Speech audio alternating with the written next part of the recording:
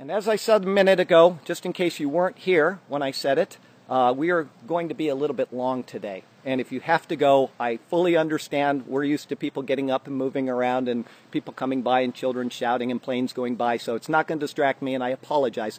But it's something that I cannot shorten and feel that I've done the resurrection of Jesus Christ a service. And a few times while I'm speaking today, it may sound like I'm getting a little angry at things. And that's because Paul was a little angry at things. And I'm not at all. I'm just making a logical defense for the resurrection. And he does it in a way which negates it in order to validate it. So before we get started, I have a question for you. And you can answer out loud, or you can not, or you can just think about it. Was the resurrection of Jesus Christ a miracle?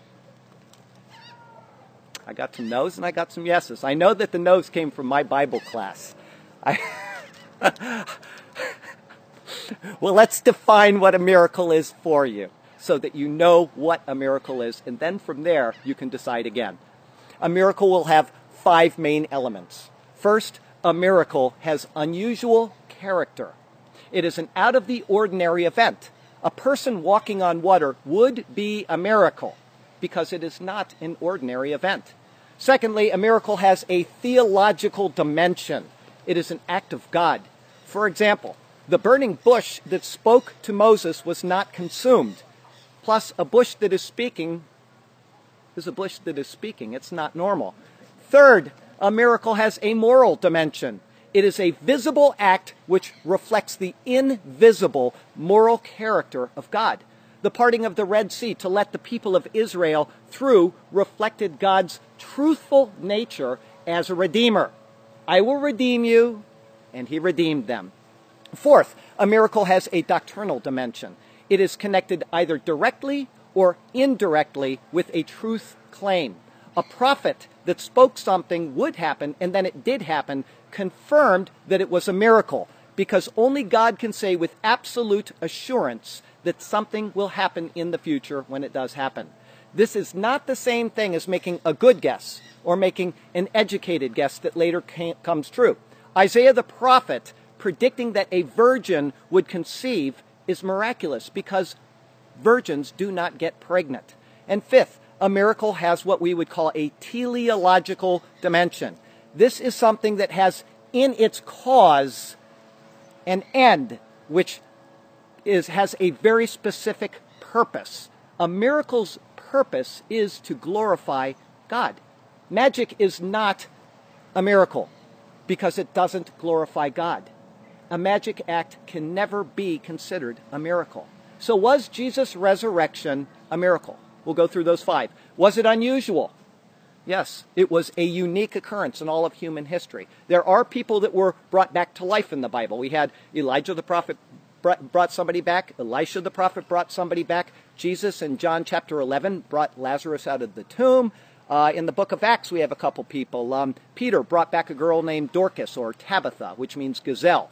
And then we also have Paul, later in the book of Acts, brought back a boy named Eutychus. So we have these people that are brought back to life, but they died again. They were not resurrected. Resurrected is a different category than resuscitation. So it was a unique occurrence. Was the resurrection an act of God? Yes, the Bible says that Jesus was raised by the power of God. Did it demonstrate God's moral character? Yes, the wages of sin is death, and Jesus never sinned, and therefore it was morally correct that Jesus would be resurrected. Did the resurrection occur in conjunction with a truth claim? The answer is yes. Jesus said, I will die, I will be raised on the 3rd day, and guess what? It happened. So it was in conjunction with the truth claim. And finally, did the resurrection of Jesus Christ bring glory to God? Absolutely, and it does even to this day as people around the world glorify God for what he did in the person and work of Jesus Christ. So by all 5 definitions, the resurrection of Jesus Christ is a miracle. But let's ask another question. If something must happen, is that a miracle? If I let go of this piece of metal and it falls to the ground, is it a miracle? No. The reason why is the law of gravity exists. If I heat up water, is the boiling of water a miracle? No, because the laws of energy are set. How about if I shave? If I shave, Do I go from being ugly to handsome? Is that a miracle? Well, that may be a miracle. So we'll stop at the boiling water question, okay? So if something must happen, is it a miracle when it happens? And the reason why I ask this is because Peter, in Acts chapter 2, when speaking to Israel on the day of Pentecost, says these words, "Men of Israel, hear these words. Jesus of Nazareth, a man attested by God to you, by miracles, wonders, and signs, which God did through him in your midst, as you yourselves know. Him being delivered by the determined purpose and foreknowledge of God, you have taken by lawless hands, have crucified, and put to death, whom God raised up, having loosed the pains of death, because it was not possible that he should be held by it." Why wasn't it possible that death could hold Jesus? This is important, and it will hopefully help you understand the significance of the cross of Jesus Christ and the resurrection and how it pertains to you as well. It was not possible for death to hold Jesus because, as I said just a moment ago, the wages of sin is death. Although Jesus' resurrection bears every necessary requirement for it to be a miracle, it was impossible for him not to resurrect. The very laws of gravity, energy, or motion are easier to overcome than for the death of Jesus Christ to have been the end of Jesus Christ. So in answer to this question, I'm going to waffle so I don't get in trouble with God, and I will say that Jesus' resurrection was a miraculously necessary event. So what does this have to do with you?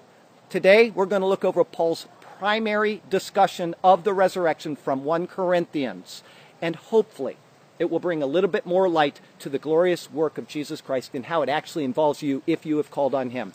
Spring is a time of renewal, and it's a time of regeneration. In the spring, things that seem dead pop right back into life. The flowers come out in such a dazzling display of beauty and smell and colors that the bleakness of winter simply disappears from our memories, just like the sadness of the tomb disappeared from the minds and the hearts of the disciples when they realized the significance of Jesus' resurrection. Within the past week, right here on Siesta Key, the night blooming jasmine has popped open, and I tell you, it fills the room of my house at night with the smell of its beauty, just like the oil of spikenard filled the room where Jesus sat and Mary anointed his feet with it. The rains came recently. As a matter of fact, it rained just a couple days ago. And the ferns, which cling to the oak trees around here, which crinkle up and look completely dead, sprouted right back to their beautiful state of verdant lushness. Just like the light of life returned to the dead body of our Lord and Savior, our beloved Jesus. And the gold trees, you all know, you've been up and down these roads, they have bloomed and they have given us a vivid show of beauty. They adorn the streets, they adorn the avenues of our little island home, just as the resurrection of Jesus Christ adorns the heart of every single Christian with that hope in them. Is it any wonder then that God chose the springtime for the resurrection? Although the Bible makes other types of applications, one of the applications it makes very specifically is that God uses the nature and the cycles of the nature and of the seasons to make spiritual applications. The seemingly endless beauty of the spring season, which is coming to us and to the rest of the world, is a reflection of the truly infinitely beauty of the glory of the Lord Jesus Christ standing victoriously outside of the tomb where his dead body had been laid just a couple days earlier. Here's our text verse for today. Mark 16, verse 6. He is risen. May God speak to us through his word today, and may his glorious name ever be praised. Our first thought is from 1 Corinthians chapter 15, verses 1 through 11. It is the risen Christ, the gospel's validation. Moreover, brethren, I declare to you the gospel which I preached to you, which also you received, and in which you stand, by which you also are saved, if you hold fast that word which I preached to you, unless you believed in vain. Paul gave the Corinthians, and hence us, the gospel message about Jesus Christ, and he says it is what saves us. He, Paul, is the herald to the church, and he wanted to ensure that absolutely nothing would ever be added to or subtracted from the gospel message. In his letter to the Galatians, in fact, he is so clear about the importance of not adding to or subtracting from this message of Jesus Christ that he says these words. But even if Paul himself and the people with him, or an angel from heaven preached any other gospel to you than that which we have preached to you, let him be accursed. As we have said before, so now I say again, if anyone preaches any other gospel to you than what you have received, let him be accursed. The word there, accursed, is anathema. It's to be completely removed from the presence of any good, any relation at all with God. And he's saying that is the consequences of changing that. And he preempted many false prophets in the years that would come by this statement, if we are an angel from heaven. And the reason why is because, if you know, in 622 AD, we had Muhammad, and he received the Quran. And the Quran was supposedly received by the angel Gabriel. The Quran contradicts the Bible. The Quran says that God has no son. That's their principal tenet in Islam. It's called the sin of shirk, to believe that God has a partner assigned to him. And then, of course, we have Christianity, which says that God has a son. In fact, without God having a son, there would be no Christianity at all if he didn't have a son. And so he is saying that that is accursed. And then you come to the 1800s and you get people like Joseph Smith, who is the founder of Mormonism. He supposedly had angelic revelations, and they were made into the Book of Mormon. Well, of course, that contradicts the gospel of Jesus Christ. It's a polytheistic religion, and therefore it is accursed. It does not teach the truth of the gospel. Ellen G. White of the Seventh-day Adventists said that she had angelic revelations, and these do not match the Bible. The Bible is sealed, the 66 books of the Bible. The name of the last book of the Bible is Revelation. And the reason why it's called Revelation is because it is the unveiling or the revealing of Jesus Christ. It is the end of all things. We started in the garden, we end in a garden. We started without sin, we end without sin. There's no need to add anything to it. It is our revealed word to us. So please remember that the gospel is very, very special to God. And it cannot be added to or detracted from without becoming anathema in the souls and in the lives of the people who preach it and the people who accept those messages. So we need to be very careful how we handle these things. Now he's going to give us the gospel in verse 3. For I delivered to you first of all that which I also received, that Christ died for our sins according to the Scriptures. That is the first part of the gospel, is that we have sinned. We inherited Adam's sin, and from Adam, every human being since him has been born in sin. If you don't believe that premise, then you need to go to the 51st Psalm, where it says, surely I was conceived in iniquity. In sin, I came from my mother's womb. It says about Seth, the first son of Adam in the godly line down to Jesus Christ, it says that Adam had a son, Seth, in his likeness. It doesn't say in the likeness of God. We are in God's image, but he bore the likeness of Adam, meaning fallen. And we are all fallen in Adam. And Christ came to die for our sins, to be the substitute for our sins. So that's the first part of the gospel message. And that he was buried. That's important because he really went into the grave, and he really laid in a grave, dead. It wasn't just resuscitating on a doctor's table. Our heart stopped and we got him pumping again, or somebody came and gave him CPR or some adrenaline. He really was in the grave and he was really dead. Okay, that's the second part of the gospel message. And that he rose again the third day according to the Scriptures. The Scriptures that Paul is writing about is the entire Old Testament. There was no New Testament when Paul wrote this, and therefore it is the Old Testament. And the Old Testament testifies to the Trinity. It testifies to the death of a coming Messiah and to the resurrection of a coming Messiah. I just read that out of Isaiah 53, where it says that he shall see the light of life. The resurrection is testified in the Old Testament. And this is the gospel, that Jesus Christ died for our sins according to the Scriptures, that he was buried, and that he was raised again the third day according to the Scriptures. Every type, every figure, every shadow of the Old Testament points to the work of Jesus Christ. Verse 5, and he was seen by Cephas, meaning Peter, Simon Peter, and then by the 12, meaning the apostles gathered together. They all saw him, and they all testified to the resurrection of Jesus Christ.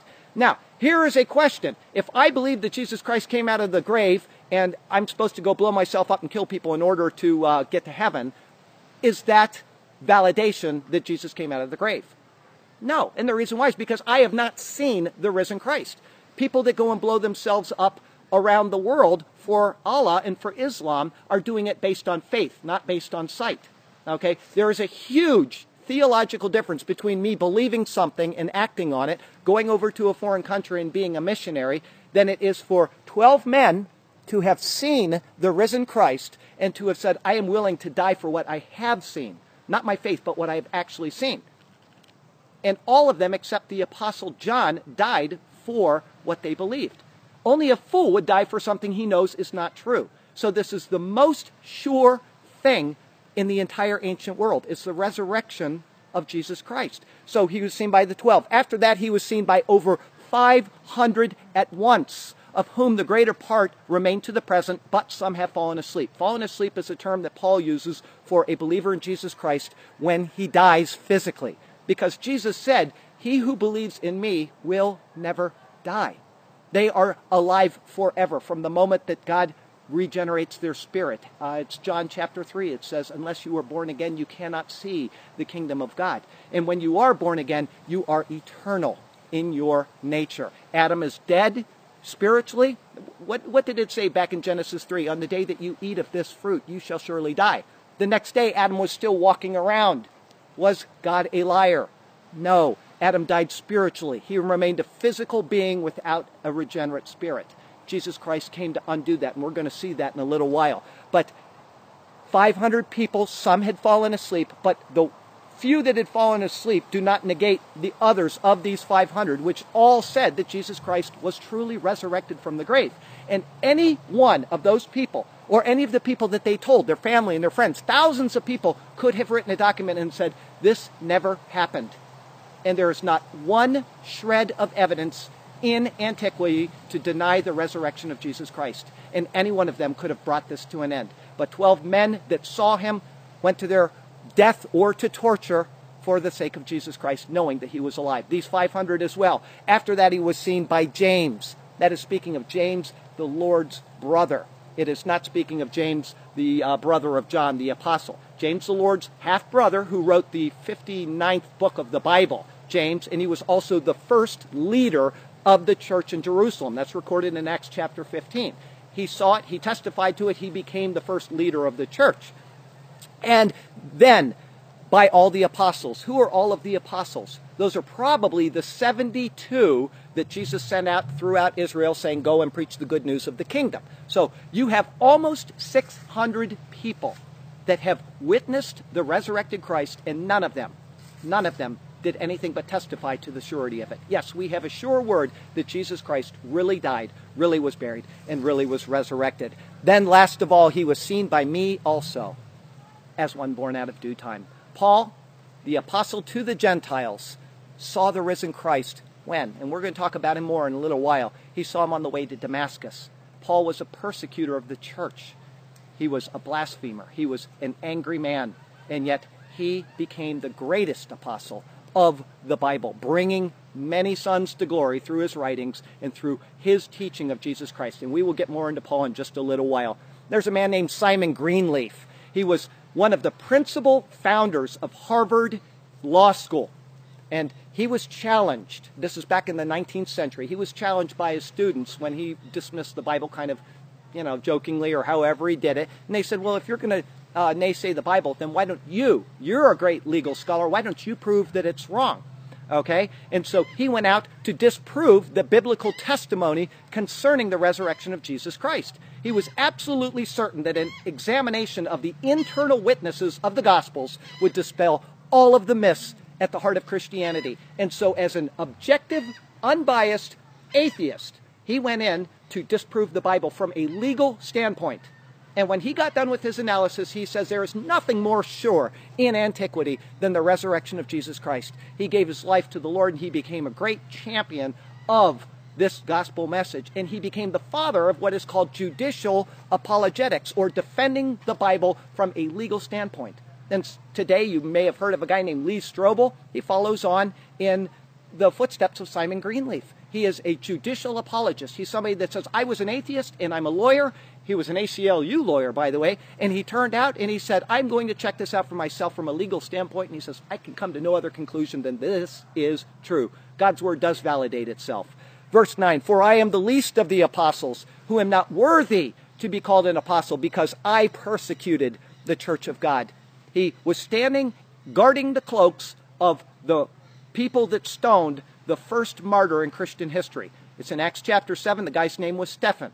Then they went and they stoned him, and Saul guarded their cloaks while he was doing this. He was given letters, and he went off to different cities throughout Israel to grab people and to take them back to Jerusalem and to try them, because they said, this guy is alive, and he is the Lord, and he is the Messiah. And so he persecuted the church. And then he got letters one time to go outside of Israel, up to Damascus of Syria, and to bring back people and to charge them for the offense of proclaiming Jesus Christ as Lord. And on his way there, he saw the risen Christ in all his glory. And he spent the rest of his life proclaiming what he knew to be true. And we're going to talk more about what he did and what he actually went through as he proclaimed the glorious resurrection of Jesus Christ. But by the grace of God, I am what I am, and his grace toward me was not in vain. But I labored more abundantly than they all, yet not I, but the grace of God which was in me.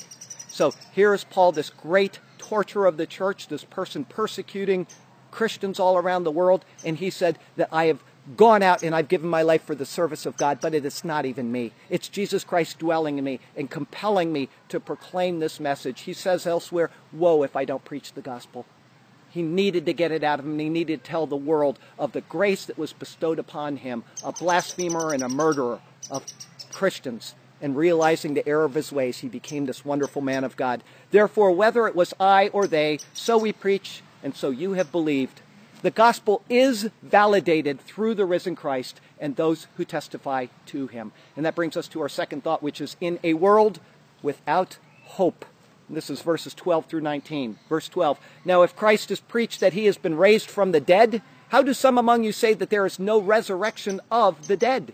This takes us right back to verse 2, where Paul speaks of the gospel by which you also are saved, if you hold fast that word which I preached to you, unless you believed in vain. Some of the Corinthians were coming into the church, and they were saying there is no such thing as the resurrection. That's what they're saying. Paul, writing in Romans, says that belief in the resurrection is one of the conditions of being saved. He says right there in Romans 10:9 that if you confess with your mouth the Lord Jesus and believe in your heart that God raised him from the dead, you will be saved.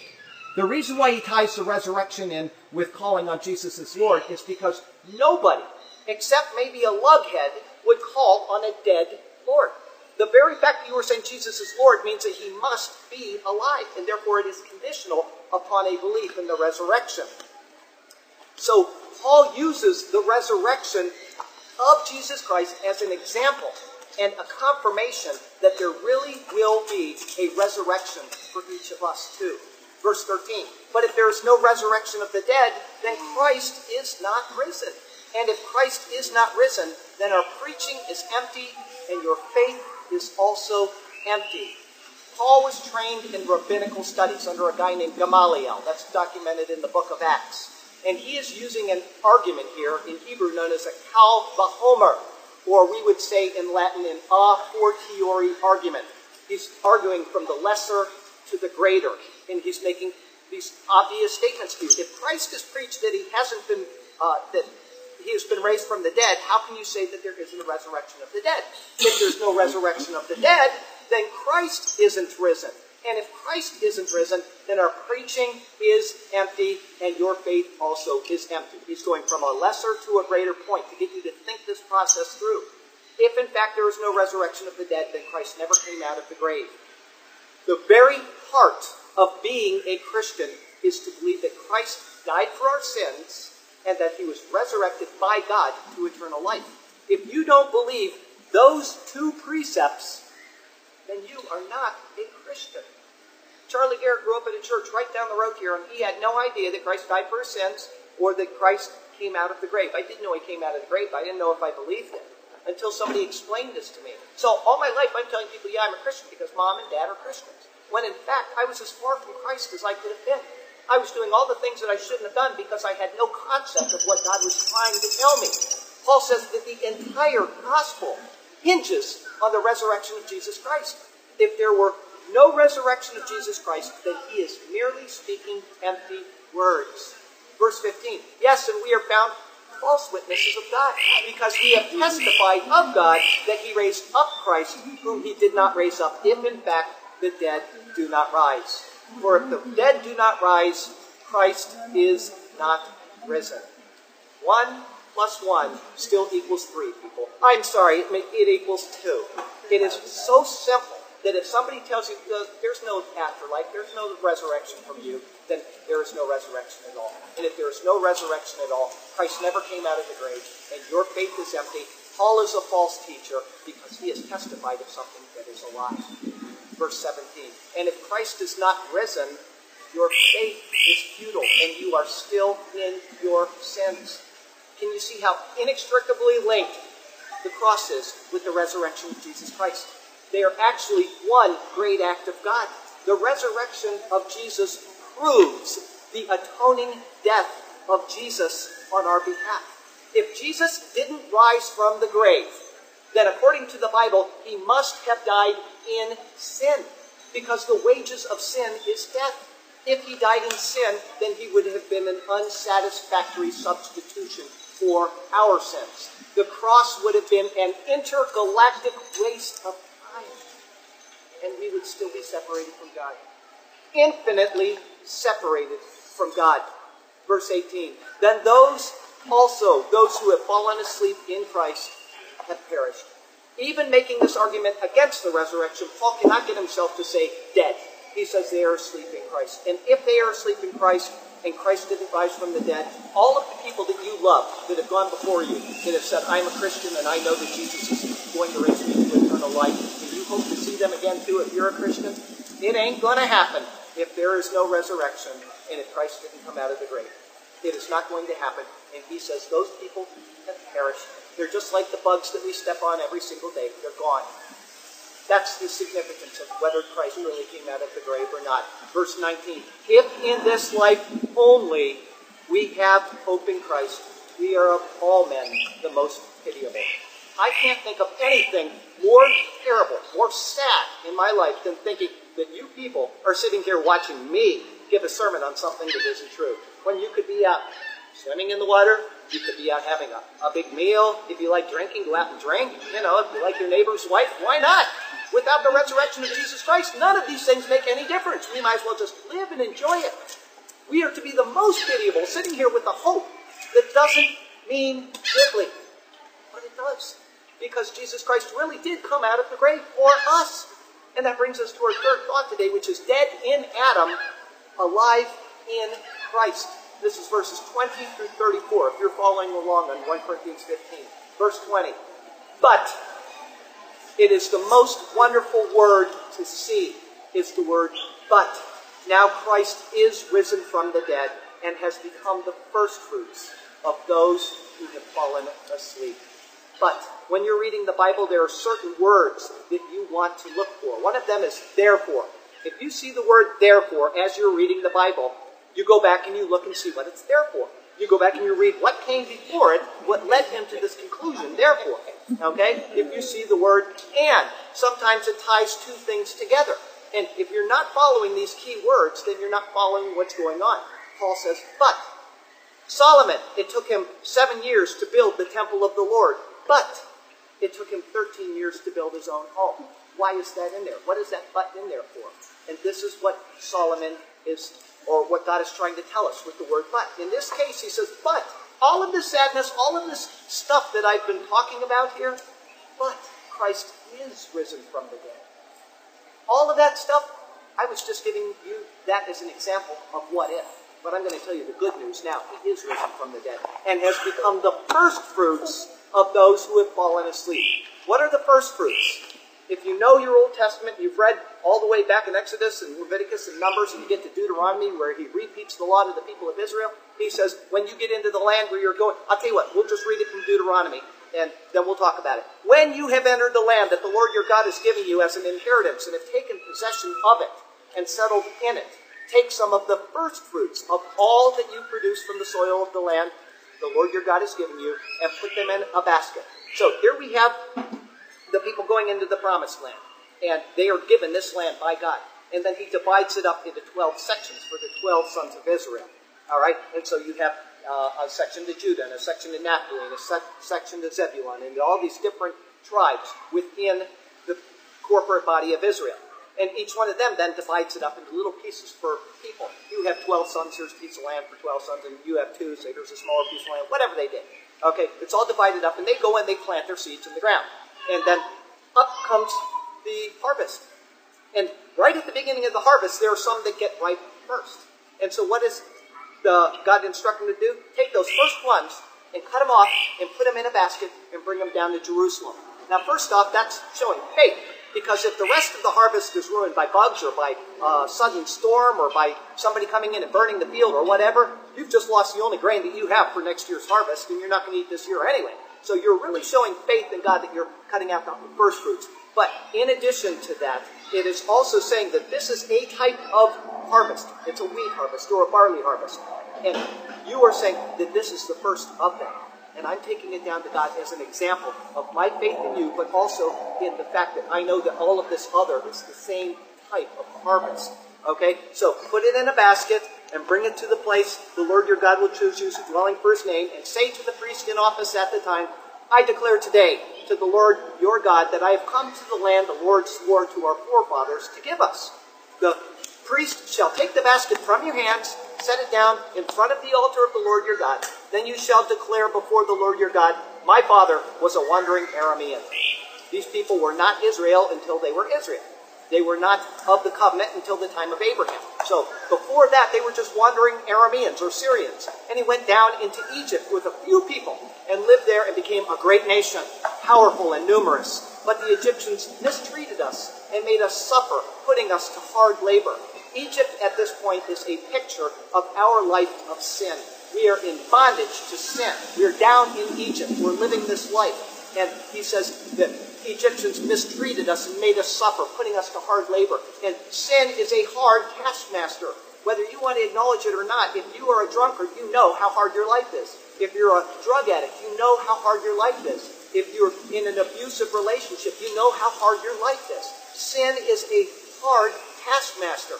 And he says that they cried out to the Lord, the God of our fathers, and the Lord heard our voice and saw our misery, toil, and oppression.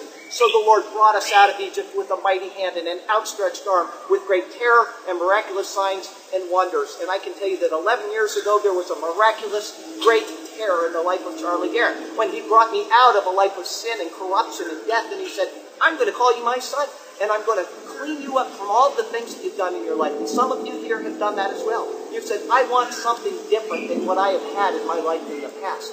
And this is the picture that we're being given. Is they're brought out of the toil and the oppression. So the Lord brought us out with this mighty arm and this outstretched hand, and with great terror and with miraculous signs of wonder. He brought us to this place and gave us this land, a land flowing with milk and honey. Your word, O Lord, is sweeter to me than honey to my taste. And then Paul calls the gospel the milk. And then later we get into the meat, the doctrine of the Bible, and we understand why things work the way they do. They're in a land of milk and honey now. And now I bring the first fruits of the soil to you, O Lord, that you have given me. Place the basket before the Lord your God and bow down before him. And you and the Levites and the aliens among you shall rejoice in all the good things the Lord your God has given to you and your household. The first fruits. Jesus Christ is the first one to come out of the grave. And he's saying if you are of the same type of harvest that Jesus Christ is, guess what? You really are going to come out of the grave and you're going to be just like him. And we're going to learn about that as we get going here. It is the wonderful promise that the first fruits is God's guarantee that the rest of the harvest will come to fruit. All of you, no matter what your walk is with Jesus Christ, whether you're a weak Christian or a strong Christian, if you have done the two great things and called on Jesus Christ as Lord and Savior, and believed in your heart that God raised him from the dead, then you are saved and you will be a part of this great wonderful harvest. Verse 21, for since by man came death, by man, capital M, also came the resurrection of the dead. What he's saying here is that death came through man. He sinned and death came in, and all people since Adam are dead. We're walking dead. Generations and generations of people walking on earth, living our lives dead, until Jesus Christ regenerates our Holy Spirit with us, with the Holy Spirit, our spirit with the Holy Spirit, and brings us to newness of life. And now we are no longer walking dead. And he says, for as in Adam all died, we talked about that a moment ago, even so in Christ all shall be made alive. Now, in the Bible, not every all means all, and not every means every. And I want you to understand that. You have to take everything in context. If you belong to a universalist church, you're going to say, well, see, everybody's going to be resurrected. What is the point of living holy if everybody's going to be resurrected? Go right back to what we were talking about before. Do whatever you want. Not everybody is going to be resurrected to eternal life in Jesus Christ. Only those who belong to Christ, and that's explained in the next verse. It says, but each one in his own order. Christ the firstfruits, afterward those who are Christ's at his coming.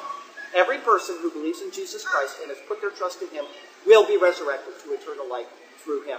Verse 24, then comes the end when he delivers the kingdom to God the Father, when he puts an end to all rule and all authority and all power. For he must reign till he has put all enemies under his feet. The last enemy that will be destroyed is death. Revelation chapter 20 tells us about that, where it says that then he threw death and Hades into the lake of fire. There will be no more death, and Hades is the repository where dead people go. It's the place of the damned, and that will never bring fear to man again, because even that is being thrown into the lake of fire.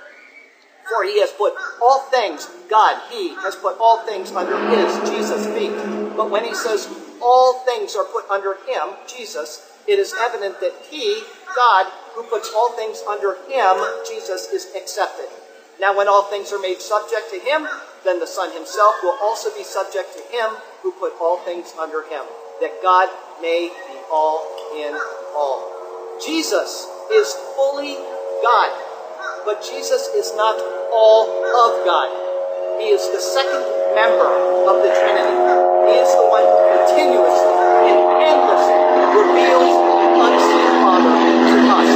Everything that the Father is, Jesus reveals to us ceaselessly. He reveals it to us endlessly. Each member of the Godhead fulfills his role in an eternal procession. That's what he's saying. The Jehovah's Witnesses will use this. I know, because I was in the witnesses when I first came to the Lord. I didn't know anything. So I attended the kingdom of Paul. They will use this and they'll say that Jesus is not God. He's less than God. That's not what it's saying at all. It's saying that he is the second member of the Trinity, and when all power is put under his feet, then he will be subject to the eternal Godhead. Within my family, there's me, there's my wife, we'll say my son and my daughter.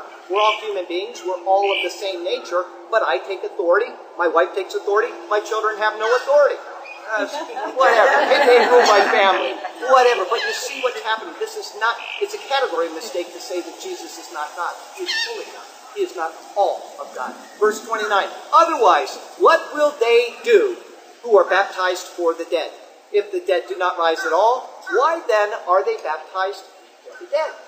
Now this verse has been confusing enough over the centuries to bring about some very, very strange practices. Mormons baptize for the dead, meaning in absentia.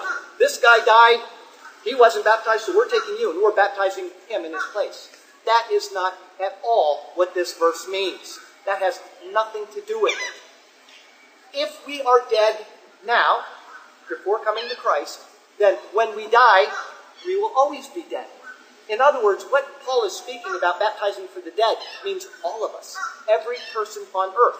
If Jesus didn't come out of the grave, then we're dead. So why are we baptizing for the dead? Baptism is a picture of being dead with Jesus Christ, buried with him in his grave, brought to newness of life by the power of the resurrection. That's what baptism is. So if you have been sprinkled in baptism, it doesn't mean anything because it doesn't fulfill any pictures. All it does is it gives you maybe some pictures for the wall of you and your mom and dad baptizing you, but it doesn't do anything because that child doesn't know what's going on.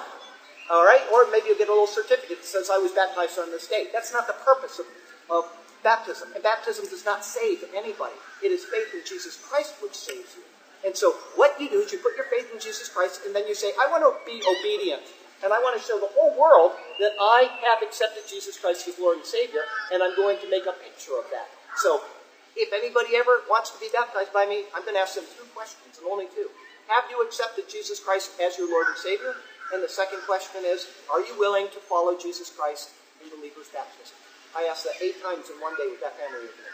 And that is all that I'm going to ask you. Because if you've accepted Jesus Christ as Lord and Savior, I've got no authority over you. He does. All you're doing is saying, I want to follow him to to show the world that I love him enough to be dead with him and to be raised to life and with him into new life. So why are we baptizing for the dead? We're not. We are baptizing for the living. Verse 30. And why do we stand in jeopardy every hour? I affirm by the boasting in you, which I have in Jesus our Lord, I die daily. If in the manner of men I have fought with beasts at Ephesus, what advantage is it to me? He's walking along the roads, the Roman roads, all over the Roman Empire, and beasts are coming at him. He has to fight with them to protect himself. He was beaten with rods. He was beaten with Roman whips. He was out at sea, lost at sea. That's recorded in Acts, the end of the book of Acts. He was lost at sea for days and days, 14, 20 days, whatever. He was shipwrecked. He was imprisoned. He was stoned by some people. And they thought he was dead. They left him. He got up and he walked away a little later, probably not in very good shape either. But Paul went through all of this torture, all of this hardship, all of these trials. How many of his letters were written out of prison? And a Roman prison didn't have cable TV and air conditioning. It was filthy. It was cold. It was dirty. He wrote to Timothy, please, or was it Titus? One of them, he said, bring my cloak to me. Why would he write that? It's because it's going to get cold in the winter, and without a cloak, he was going to die. Paul suffered for the sake of the gospel of Jesus Christ. He says, what advantage is it to me? If all of these things, you know what else he did? He was a tent maker. He was a tent maker. And he would go all over the Roman Empire. Instead of saying, I need you to pay me to preach to you, he earned his own way by making tents. And if people helped, that's fine. They put a little money in the donation thing. That was great for him. But if they didn't do it, he supported himself because he just wanted to get the message out. So here's Paul making tents and preaching the gospel of Jesus Christ. And some people offered him and he wouldn't take it at all because he says, I don't want anybody ever at this place to say that I profited from you. This is what Paul did. What profit is it? If the dead do not rise, let us eat and drink, for tomorrow we die. Guess what? This is a quote from Isaiah chapter 22. I'm going to read you it in context so you can see what he's saying here.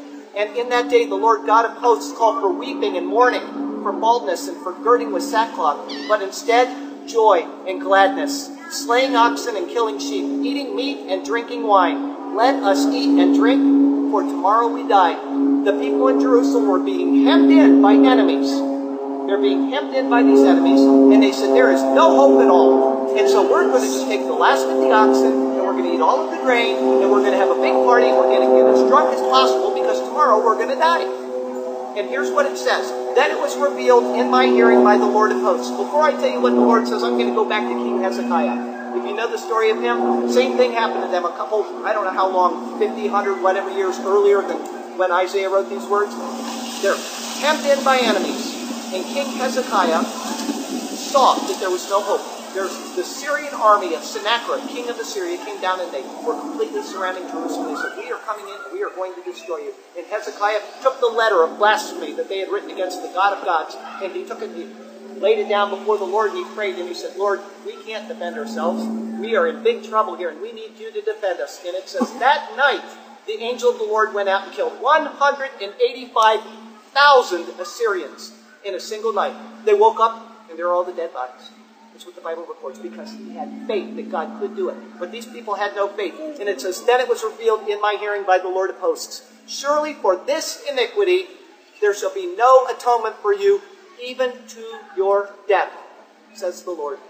The most horrific, the scariest verse in the entire Bible to Charlie Garrett is that one right there.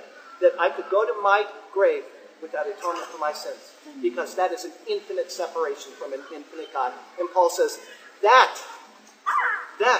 is the importance of the resurrection. Let us eat and drink, for tomorrow we die. It makes no difference. Eternally separated from God without the resurrection of Jesus Christ. Verse 33, do not be deceived. Evil company corrupts good habits. Do not be deceived. All over the world, there are churches which teach things that are not the truth of Jesus Christ. All over the world. They take that gospel that I talked about earlier and they pervert it, and Paul says they're anathema. And they come into churches and they infect churches with bad doctrine. And I can assure you that when you go home, you should go read 1 Corinthians chapter 15 and check everything that I'm saying to you today. And my Sunday school class and my Monday and Saturday class know that I say this week after week. Don't believe what I'm telling you. Because I could be leading you down the wrong path right now. And I say that so often, I realized one night in the middle of the night, I woke up and I said, you know what? They're probably saying we can trust Charlie because he's saying, don't believe what I'm telling you. And I got up, I went to class and I said, you know what? I tell you this, I really mean this. Don't just say it because Charlie says it. He must be honest. I really mean it. Go read this passage and go read what Jesus has done for you. Because it does make a difference. Evil company does corrupt good habits. So all over the world are churches teaching bad doctrine. And these people are really being lost because of that. And then all over America, there are churches that are teaching bad doctrine. And people are really being lost because of that. And guess what? Let's bring it closer to home. All over Florida, there are churches that are teaching bad doctrine. And people are really being lost because of that. And even in Sarasota, I know that there are bad churches. And they teach bad doctrine. And people are being lost because of that. And I'm going to get even more specific. There are churches on Siesta Key. And there's only 3 of them besides this one right here. There are 3 other churches. And there are some churches that teach bad doctrine. And people are really being lost because of that. This is an important book. As a matter of fact, this is the most important thing that we have in the entire world. Because this book tells us about Jesus Christ. It's the only book on the face of the earth that tells us about Jesus Christ. And Jesus Christ is the one who reveals the unseen Father to us. So if you have bad information about that book, you have bad information about Jesus, and now you have bad information about your Creator. And the gap is infinite.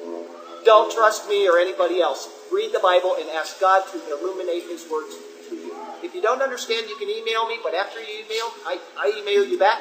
Check what I say. Okay? That is what I would ask of you. Evil company corrupts good habits. Awake to righteousness. And do not sin. What is sin? He's going right back to the first verse. Sin is not believing in the resurrection. That's the entire context of what he's saying. Bad company corrupts good habits. Awake to righteousness. Don't sin by believing these people. For some do not have the knowledge of God. If they are in the pulpit and they're preaching that certain things, moral issues, are okay in today's world, such as homosexuality, I'm sorry. That is not true. Bad company corrupts good character. So please be careful with what you believe. I speak this to your shame, he says. I speak this to your shame. He had already given them the gospel, and they're listening to other people. Listen to God. This brings us to our 4th and final thought today, the glory to come, verses 35 through 58. But someone will say, how are the dead raised up, and with what body do they come? Now, that's a great question if you ask me, because everybody wants to know. I can't tell you how many people email me week after week after week. What's it going to be like? What's it going to be like? And you know what Paul's answer is? You're going to laugh. Foolish one. What you sow is not made alive until it dies. Are you asking me? You got to sow something in the ground to know what it's going to be like. And then he gives us some applications, some actual physical applications of what he's talking about. He starts with, and what you sow, you do not sow that body that shall be, but mere grain. Perhaps wheat or some other grain. So you get this little thing and you say, well, what is that? And you say, I don't know. Maybe it's wheat. You put it in the ground and up comes corn. Because corn is not wheat. Or you say, well, this one doesn't look like that. What is that? Well, maybe it's, a durian tree and it comes up rice. Right? Whatever. Each seed produces after its own kind. And we can genetically modify seeds forever. And yet it will always be that seed. If you genetically modify rice, you will always come up with rice. A different breed of it, but you will not come up with oats. It's not going to happen. What you sow, you do not sow that body that shall be, but mere grain, perhaps wheat or some other grain. But God gives it a body as He pleases, and to each seed its own body. If you put this in the ground, you are not going to get an oak tree. I don't care what you do to it, an oak tree will never come out of this. You're going to get another Australian pine tree. That's all there is to it. What you sow is going to produce that kind of body. A body as He pleases, and to each seed its own body. All flesh is not the same. So, guess what? I have been all over the world. I've been all over the world, and I have walked on the streets with passing billions of people. And I have never walked by a person and said, gee whiz, that's a panda over there. Men are always men, are always men, are always men. And I'm saying men or women, you know what I'm saying, human beings. It doesn't matter. If we believe in slavery and they're not humans, does not mean that they are not humans. And if we believe that the Japanese were not humans when we were fighting them in World War II, that doesn't mean that they are not human beings. And if people don't like Muslims because they're Muslims, it doesn't mean that they are not human beings created in God's image, because they are. Men are men are men are men. All flesh is not the same. There's one kind of flesh of men, another of flesh of animals. So I don't go up to a bear and say, "Hi, Dennis, how are you?" And I know that bear is not Dennis. And I don't walk up to my chihuahua and pet it and think that it's a cat. I know that it's a dog. This is what he said. Everything breeds after its own kind. Another of fish. I don't go fishing in there and pull out a pelican. Well, you could, but that's not the intent.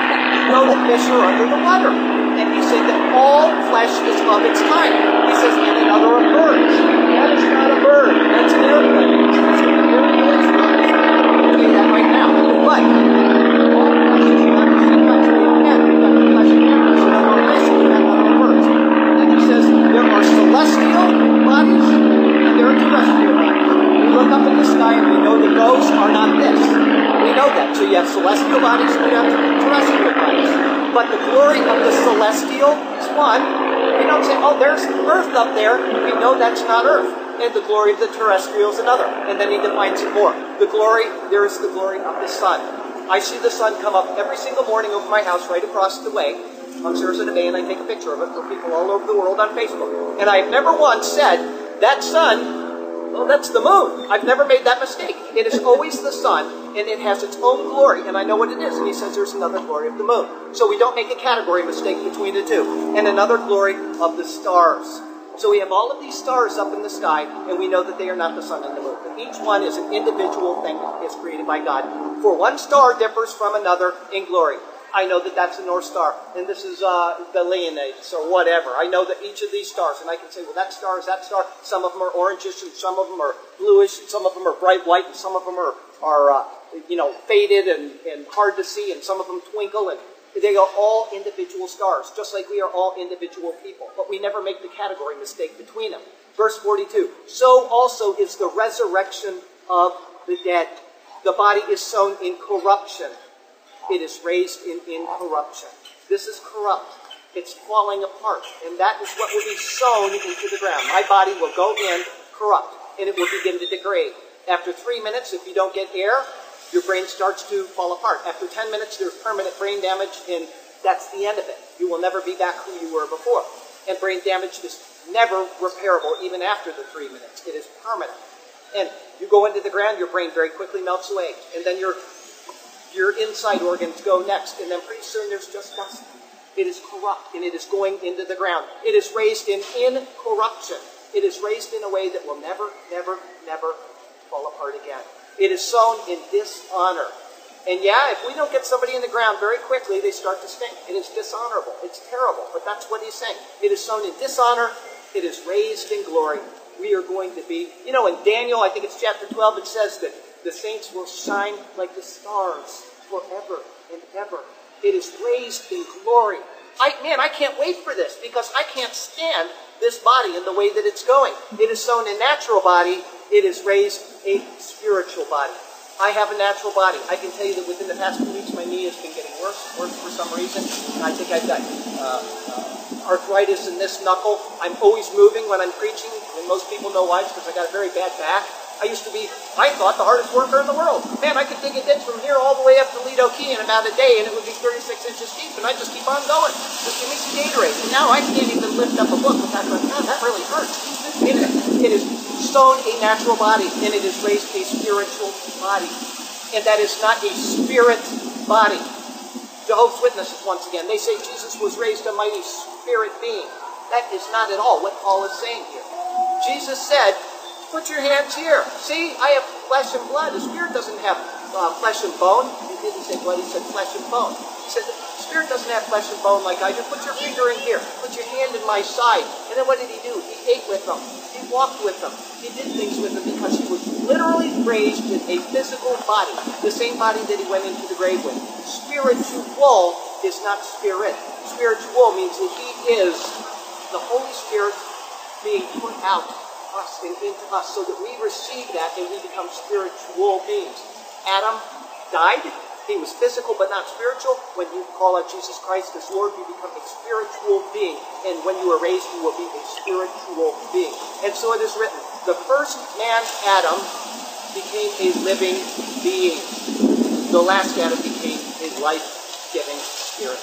There you go. John chapter 3, the regeneration of the Holy Spirit. Verse 46. However, the spiritual is not first, but the natural, and afterward the spiritual. I have quoted over the last series of sermons that we've been doing since Genesis chapter 1. I've said this, I can't tell you how many times. The doctrine of divine election. Adam had a son. He had a son named Cain. Then he had Abel. God accepted Abel's offering over Cain's offering. He accepted the second over the first. Abel was killed. Seth became the chosen line, not Abel. Seth was chosen, the second son over the first. And then you go down the line, you get to Noah. Noah has 3 sons, Shem, Ham, and Japheth. Well, Shem is the second son, not the first. He is put over his brother Japheth. Go down a little further, and you get to Abraham. And he's got his older brother who died in Ur of the Chaldeans. The second son becomes the favored son, Abraham. Abraham has 2 sons. He has one in the natural way. His name is Ishmael, born of Hagar, the Egyptian. And then comes the son of the promise, who is Isaac. Isaac is born second, and yet he replaces his older brother. After Isaac, we go down the line again, and he has 2 sons, Esau and Jacob.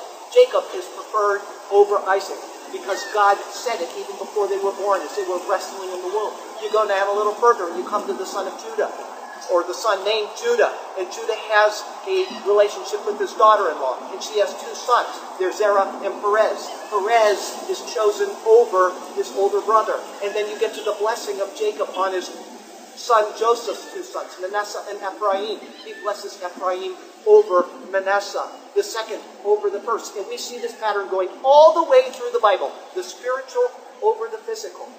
The spiritual over the physical. The first king of Israel was anointed physical, Saul. The second king, David, replaced him, the spiritual son of David. And then you have the vine in Ezekiel, which is a picture of Israel. And Jesus comes and he says, I am the true vine. This is the doctrine of divine election. The second replacing the first, and it completely centers on this verse that I just read you. The entire biblical doctrine. I could give you dozens of more examples. In the book I wrote, I've got all of them listed. They're all the way down there, the second replacing the first, to get to this one verse in the Bible. However, the spiritual is not first, but the natural, and afterward the spiritual. The first man was of the earth. God took a little bit of dust, he whipped it together, and he breathed the breath of life into it, and he became a living being. He was made of dust. The second man, capital M, is the Lord from heaven. The physical and then the spiritual. It's just like the law written on tablets of stone, the Holy Spirit received at Pentecost, is written on the hearts of men. 3,000 people died when they rejected the law. 3,000 people were saved when they received the Holy Spirit. The spiritual is always replacing the physical. And this is what's going on here.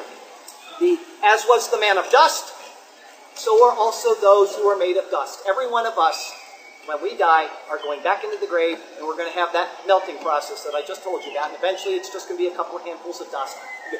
Right back into the earth. And that's what the Bible teaches. As is the heavenly man, here it comes, so also are those who are heavenly. If you have accepted Jesus Christ as your Lord and Savior, you are never going to die. And you will be just like Jesus. Not God, but you will be just like him in the spiritual sense. You will be incorruptible, and you will last forever and ever and ever. And as we have borne the image of the man of the dust, Adam, we shall also bear the image of the heavenly man, and shine like the stars forever and ever. Verse 50. Now I say this, brethren, that flesh and blood cannot inherit the kingdom of God, nor does corruption inherit incorruption. Nothing unholy, nothing profane, and nothing impure can come into the presence of God. But we will when we are changed. And Paul is now going to explain that change. We're almost done. Behold, I tell you a mystery. There's another word. Therefore, and, but, behold. You see a behold, and a lot of the new translations leave out behold. But if you see behold, you better behold. I tell you a mystery. Paul is the herald of the mysteries of the New Testament. Jesus revealed some, but Paul reveals these mysteries that were not known. Here's an example. Everything that Jesus Christ said and did up until the crucifixion, everything was under the law of Moses. You can't insert the church into what he says. You can't insert the church into the Beatitudes or into the Olivet Discourse. That is Jesus speaking about the kingdom age that is to come. And that is Israel in the 1,000-year reign of Christ. I have established the new covenant in my blood. That didn't happen until the night of the crucifixion. And therefore, after the crucifixion, you can start inserting the church into there. But before that, he is fulfilling the law on our behalf. And Paul says that the church is mystery, now revealed in the ages. But here's another mystery. We shall not all sleep, but we shall all be changed. This was never revealed in human history until the time of Paul. That there is a point when Jesus Christ is going to come back, and there will be people alive at that moment that will never taste death. Everybody that dies before that is going to be changed, and the people that are alive at that moment will be changed at exactly the same time. We are going to be changed instantly. And that had never been revealed before that this will happen. He says, in a moment, in the twinkling of an eye. Watch this. I can do it 5 times in a single second. You can blink your eye 5 times in a second. It is 150 milliseconds to blink your eye. And it's going to happen that fast. Someday, it may be today, oh God, I hope so, or it may be 1,000 years from now. But he is coming, and he is going to change us in the twinkling of an eye.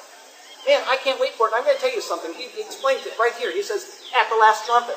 If you go on a video on YouTube and you see these people and they say there's a trumpet sound in the distance and they think that's the revelation coming, that's not what's happening at all. It's somebody just, making stuff up out of their head.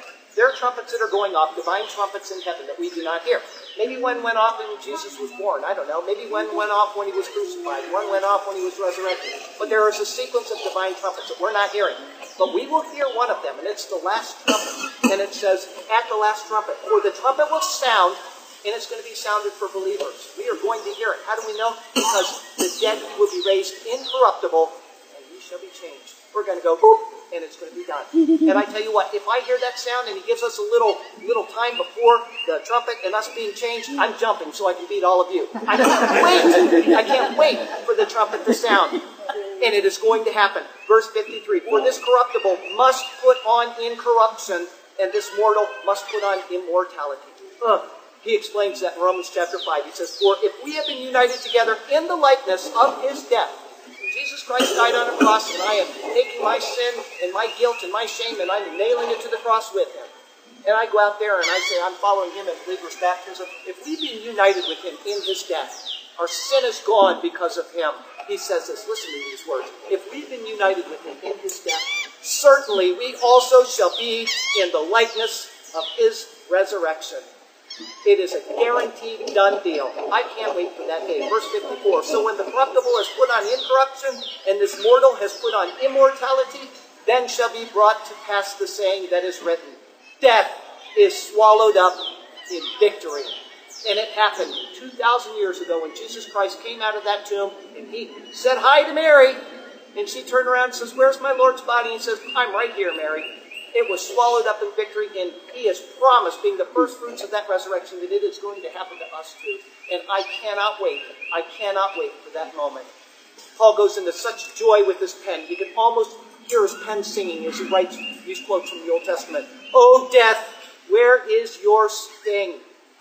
O Hades, where is your victory? There is no sting of death in the Christian's life. I don't know, I can't tell you how many Christians I know that say, I don't want to die, I'm afraid to die. Are you kidding me? I tell my wife every day, check me out. She's a nurse. Go get something and check me out. I don't care. I can't wait to be with Christ. Oh, Hades, the repository of the dead, where is your victory? Swallowing human souls for 6,000 years, eating them up like he has complete reign over all of us, and he has nothing over us. Jesus Christ came out of the grave, and we are going to be with him in his likeness. I can't believe it. The sting of death is sin. The wages of sin is death. The sting of death is sin. And the strength of sin is the law. What does that mean? It means that God gave the law of Moses to the people of Israel for a couple of reasons. One of them, Paul says, is to show how utterly sinful sin is. Oh God, I read the law even to this day and I say, I cannot believe the mercy that God demonstrated in Charlie Garrett. The grace that was poured out on me. The law, the strength of sin is the law. And then it has another purpose, to lead us to Jesus Christ. It is a tutor leading us. Come here, take you by the hand and just lead you right off to Jesus Christ. The strength of sin is the law. But, there's that word again. But, thanks be to God who gives us the victory through our Lord Jesus Christ. Verse 58, the last verse I have for you. Therefore, remember what I said about therefore? When you see it, go back and see what it's there for. So we're going to start this sermon again, okay? Remember everything I just told you. Therefore, my beloved brethren, be steadfast, immovable, always bounding in the work of the Lord, knowing that your labor is not in vain. He said, be steadfast. What is steadfast? Look forward. My favorite verse in the Bible. Hebrews 12, chapter 2, or 12, verse 2. Thank you. Let us fix our eyes on Jesus. And that's all I need of that verse. It goes on, but those 7 words, let us fix our eyes on Jesus. Be steadfast. If you do that, there is nothing that will ever deter you from the goal, the high calling of the upward call in Christ Jesus. I know I blew that verse just now. Be steadfast. And then he says, be immovable. Here comes these deceivers and these people telling you that he didn't raise, or that you can't eat pork, or you got to do this or that. He says, just be immovable. Fix your eyes on Jesus and don't let anybody sway you. Be stronger than the mountain. It won't move if you push. Be immovable. And then he says, always abounding in the work of the Lord. You know what people say? I got to go out and hand out tracts at Walmart because I'm supposed to be doing the work of the Lord. That is not it at all. The work of God is this, to believe in the one whom he has sent. The work of the Lord is to simply have faith in Jesus Christ. That's all the work of the Lord. And then everything you do, I go out every Saturday morning down to Newtown and I go to the projects and I witness to people. I pray with me and a couple other guys. That's not the work of the Lord unless it's done in faith. Faith. If you do a work, you go and plant flowers at your church and you don't believe that Jesus Christ came from the dead, better you plant them at your own house, okay? Be abounding in the work of the Lord. Have faith in Jesus Christ in the power of his resurrection, knowing that your labor in the Lord is not in vain. Every ounce of faith that you demonstrate, no matter how small it is, will be rewarded by Jesus Christ. All he asks you to do is have faith, to believe and to know that his promises are true. Does anybody know what happened at 4:30 a.m. on 12 April 1861? It's coming up this week, the remembrance of it. 4:30 in the morning, 12 April 1861, the first guns of the Civil War were fired at Fort Sumter. 600,000 Americans died in that war. I think it was 2% of the population died because of slavery. And every single person on earth is a slave to one of 2 things. You're either a slave to sin or you are a slave to Jesus Christ. Anybody know my email address?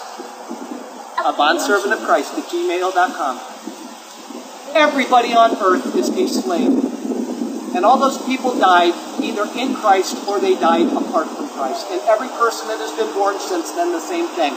I'm going to read you something I typed for you, and we're going to be done in about 5 minutes. When Jesus died, he satisfied God's infinite justice for any who will accept what he has done. How do we know this? Because of the resurrection.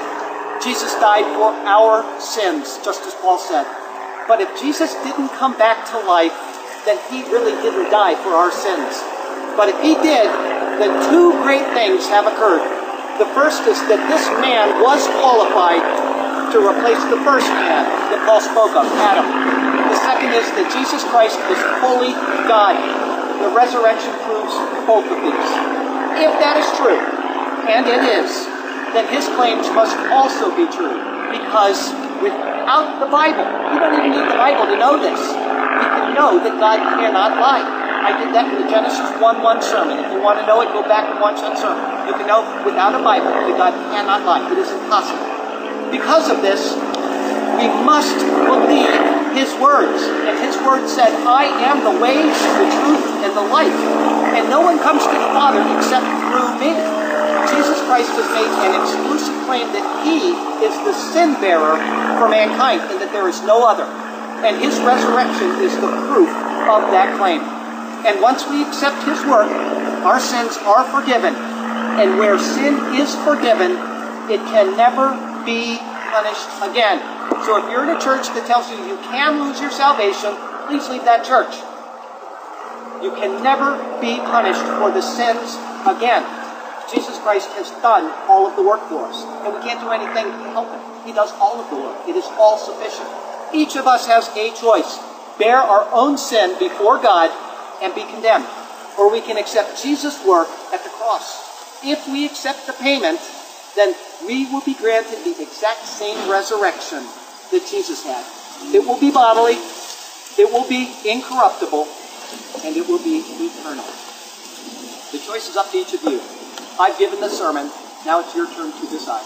So I've got a poem I'd like to read to you that I typed this past Monday, and we're going to be done. It's called, O Death, Where is Your Sting? This is the gospel which was preached to you. It is also the one you received and on which you stand. It is the gospel of salvation, providing life that's new, and which will carry you to the promised Holy Land. What is delivered to you is what Paul also received, that Christ died for our sins according to God's word. He was buried, and he rose, and so we have believed, and many witnesses testify to this message you have heard. Now, if Christ is preached that he is risen from the dead, how can some among you say the resurrection isn't true?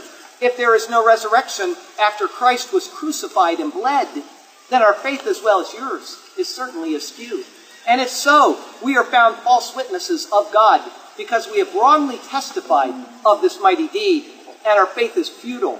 No heavenly streets will trod, and we are still dead in our sins, fallen Adam's seed.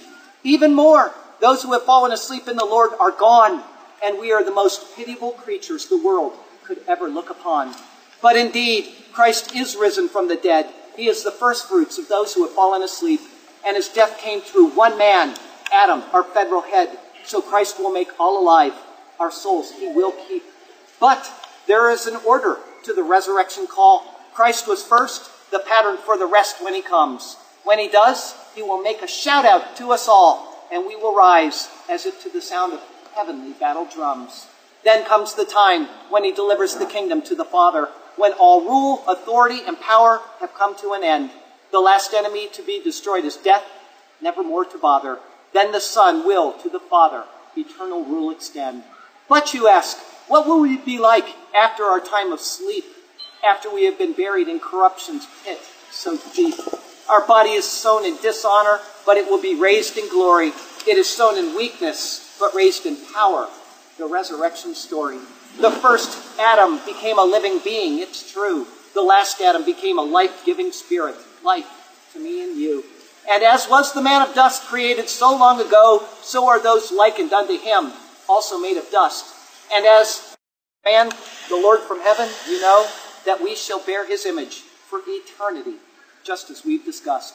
Flesh and blood cannot inherit the kingdom of God, nor can corruption inherit that which is incorrupt. But we shall all be changed, and so heavenly streets will trod. In the twinkling of an eye, the change will be abrupt. When the last trumpet sounds, we will be taken to glory. We shall all be changed. The completion of the gospel story. Where, O death, O where is your sting, when Christ our Savior, us, himself, to him does he bring?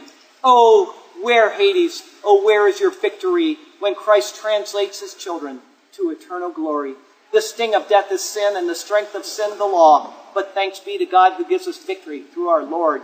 My beloved brethren, be steadfast in all you've heard and saw, and cling confidently to God's eternal word.